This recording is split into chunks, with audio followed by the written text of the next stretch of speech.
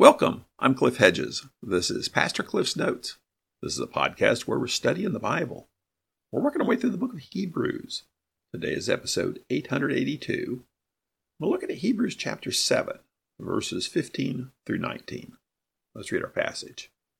And this becomes clearer if another priest like Melchizedek appears, who did not become a priest based on a legal regulation about physical descent, but based on the power of an indestructible life. For it has been testified, you are a priest forever, according to the order of Melchizedek. So the previous command is annulled, because it was weak and unprofitable, for the law perfected nothing. But a better hope is introduced, through which we draw near to God. This is the book of Hebrews. It's a letter or a written sermon to a group of Jewish Christians.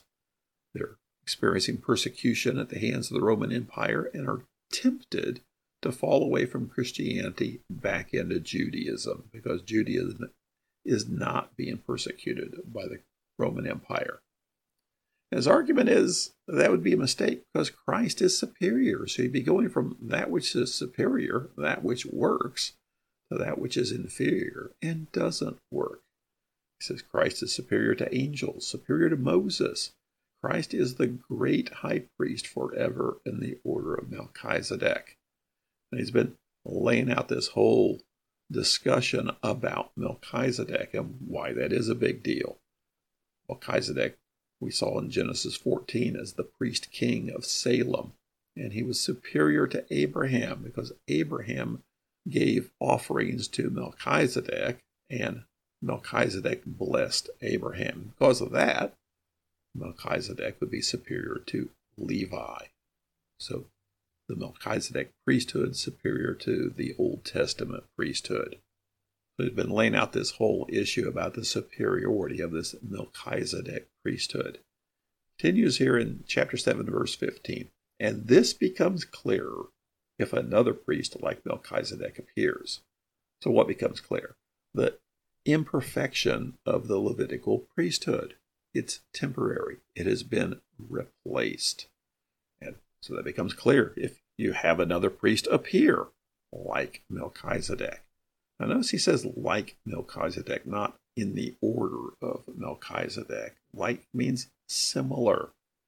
So Jesus is similar to Melchizedek in this whole priesthood thing. They're similar. And it's not that Christ follows the pattern of Melchizedek, but they have a same pattern about them.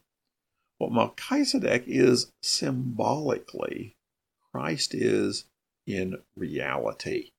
So when he talks about you're a priest forever, that's speaking of Christ. That's from Psalm 110, not Melchizedek.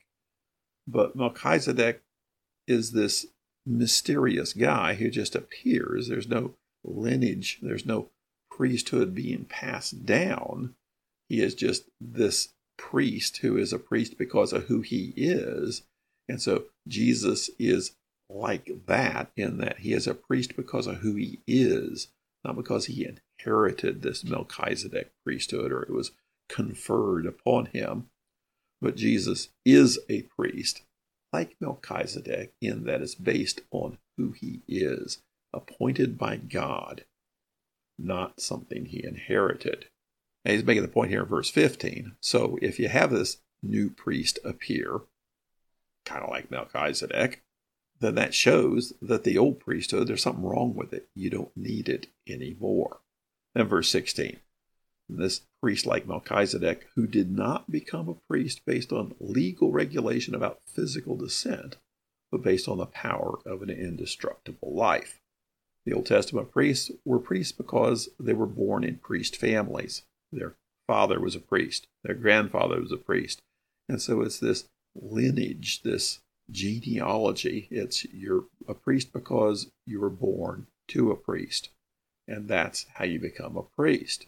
Where Jesus is not the priest because his father Joseph was a priest, or his mother Mary was from a priestly family. He is a priest because God has appointed him this high priesthood. And it's based not on any kind of regulation, not any kind of lineage, but based on an indestructible life. Meaning, Jesus has been resurrected from the dead and lives forever, eternally. So the basis of his high priesthood, it is not his family line, but who he is. And verse 17, for it has been testified, you are a priest forever, according to the order of Melchizedek. So it's been testified. What he says here is, it says in the Bible. That's what he really means. And he's quoting again. He's already quoted it before a couple of times. Here he quotes it verbatim again, like he did before. Psalm 110, verse 4. You are a priest forever, according to the order of Melchizedek. And this is a psalm of David, written hundreds of years after the establishment of the Levitical priesthood. So there's obviously this new idea, something better coming along. And it was understood Psalm 110 was a messianic psalm, speaking of the coming Messiah. And his focus here is the idea forever, because he just talked about the indestructible life. So the Levitical priests, they individually only served as a priest for the period of their life. But Christ as priest is in that capacity eternally, because his life is eternal. Verse 18. So the previous command is annulled because it was weak and unprofitable. There's a question here, disagreement. What is he referring to, the previous command being annulled? Annulled means set aside, canceled, superseded. So is he just talking about the part of the Old Testament law that dealt with the priesthood? Or is he talking about the entire Mosaic law being set aside?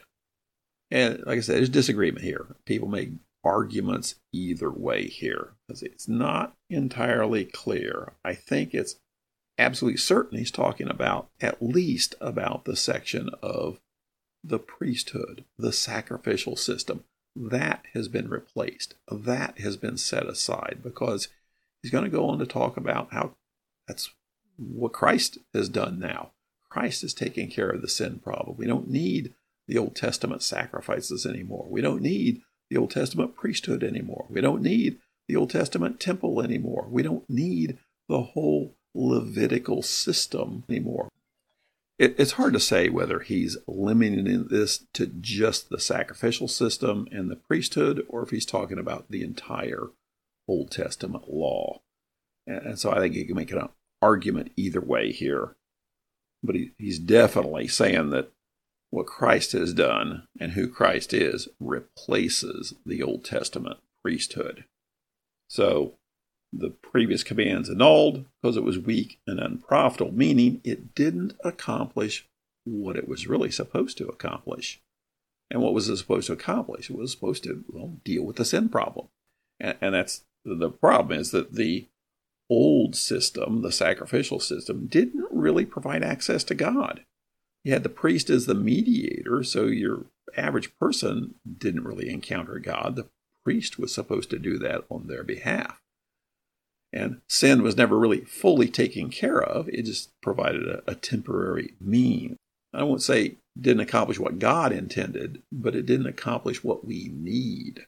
And that's why you then have Jesus Christ. It's not that that God set up the sacrificial system and said, gosh, it didn't work. Now what do I do? That was his intention, was to provide that in advance of Christ so that we would see our need for Christ. And so that's why it's been annulled, because it doesn't do what is really needed. Then verse 19, for the law perfected nothing. What he's saying here is that part of the law he's really talking about is the sin problem. Sin is what separates us from God. So he's not talking about the ethical issues of the Old Testament law. He's talking about the sin problem, which is what separates us from God. The law doesn't fix that.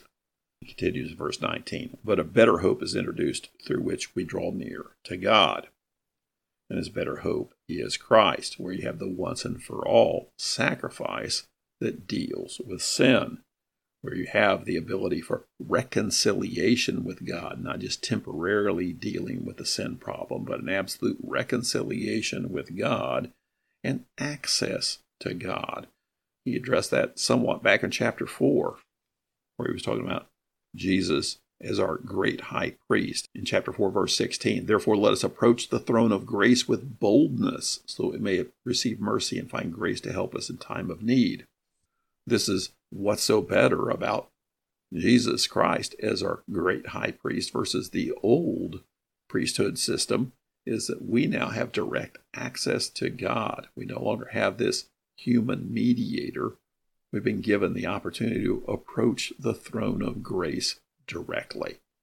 So his message to these Jewish Christians is, don't go back to that which has been annulled, that which didn't work, that which was inferior.